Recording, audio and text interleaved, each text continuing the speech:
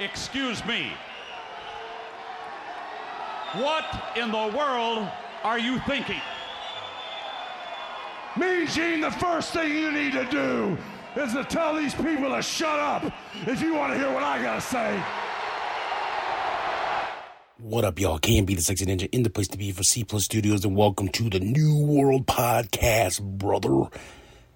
And it's the holiday edition, special, a Merry Christmas, if you will, of a Monday Night Raw in Iowa, home of the Seth freaking Rollins, dude. This Raw was fucking phenomenal from top to bottom.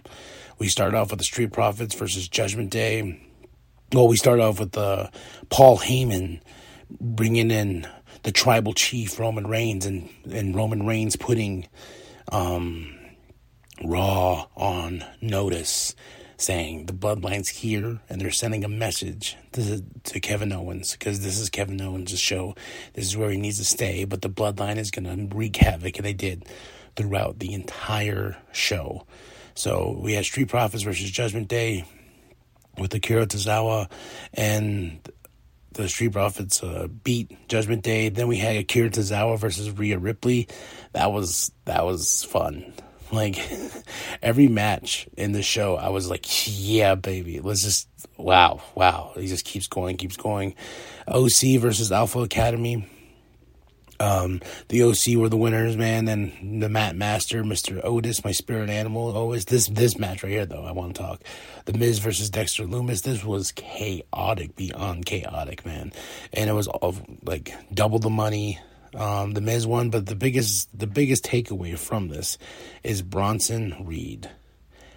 I'm just wondering if we're just going to attach all these ex-NXT guys to Miz now, because now Bronson Reed apparently is now with the Miz and helped him beat Lumis.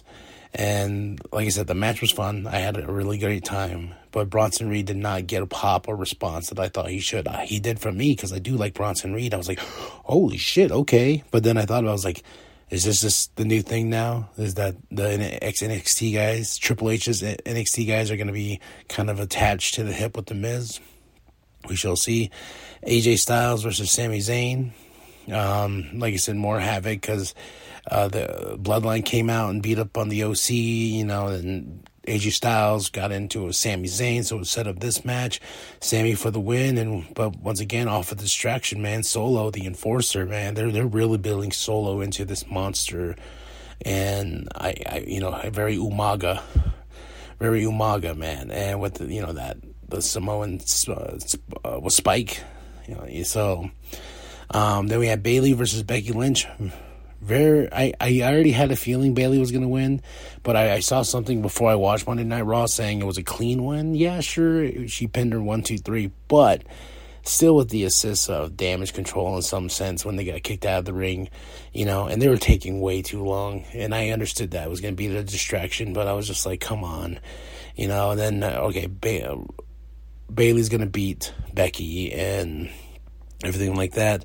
Before we get to the main event, though, talk about Alexa Bliss with Bianca Belair. They had a backstage segment. They're sitting there talking. It's an interview style, and Bianca's like, I can't trust you now, and blah, blah, blah. And I'm like, you shouldn't trust her anyway, because everyone's gunning for your title. This is what it needs to be about, is that championship right there.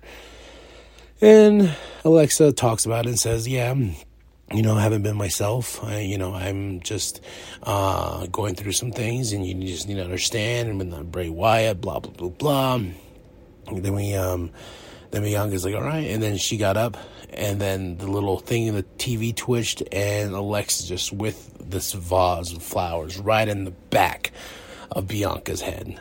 Bam! Dropped her. And that was it. So the whole night of the show, the theme of the show was chaos. Bloodline attacking anybody and everybody. There's so many things going on this show that it did not feel like 3 hours to me, because there was just so much jam-packed. Bronson Reed back, but not getting the response I feel like he should have got, because that crowd was like, oh, okay, yeah. So, but let's get to the meats and potatoes. Let's get to the meats and potatoes of this show. The Usos versus Seth Rollins. Once again, another chaotic. Seth Rollins and Kevin Owens, another chaotic finish of a match. But Owens standing tall, foreshadowing, I'm telling you, the future of who's going to dethrone Roman Reigns is going to be Kevin Owens.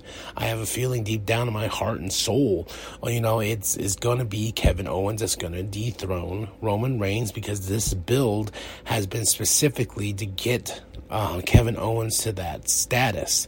So I'm wondering, though, when and where we're going to see that match. Is this still long-term to pay off at WrestleMania, which would be fucking awesome, or is this going to be at the Royal Rumble? So, there's so many factors that can go into this. Like, do we play the long game, or it's been a long game, a very long game. Like, when do we pay off this story? And the commentators are doing a really great job. You had Solo come back out to try to help, and then you had the OC coming for the save and help with that. Then Seth Rollins gets knocked out by Austin Theory with the title. Everything looks gloomy and doomy and gloomy for beforehand, Jay was curb stomped, so it was just Jimmy and Kevin Owens in the ring, back and forth. Great match, man. This match was it was phenomenal in all the sense of stealing that from AJ Styles. It was just really, really, really fun. And my boy Kevin KO, boom, got it. 1, 2, 3. Then in 2 weeks from now we have before I go off too much of the rail, talking about in 2 weeks, we got Seth Rollins versus I can't think of his name. Austin Theory. Wow. I'm blanking, man. I'm still over this hump of getting sick and shit like that. But great promo between those two. Austin Theory, I felt, brought it to a certain level. But, of course, Seth Rollins brought it even more. Then we're going to have, in a couple weeks, Alexa Bliss versus Bianca Belair on the first Monday Night Raw of the 2023 year. So much. Also, John Cena and Kevin Owens versus Roman Reigns and Sami Zayn in 2 weeks. Because I feel like a lot of the stuff that's going to be on this week's show for SmackDown is all going to be already,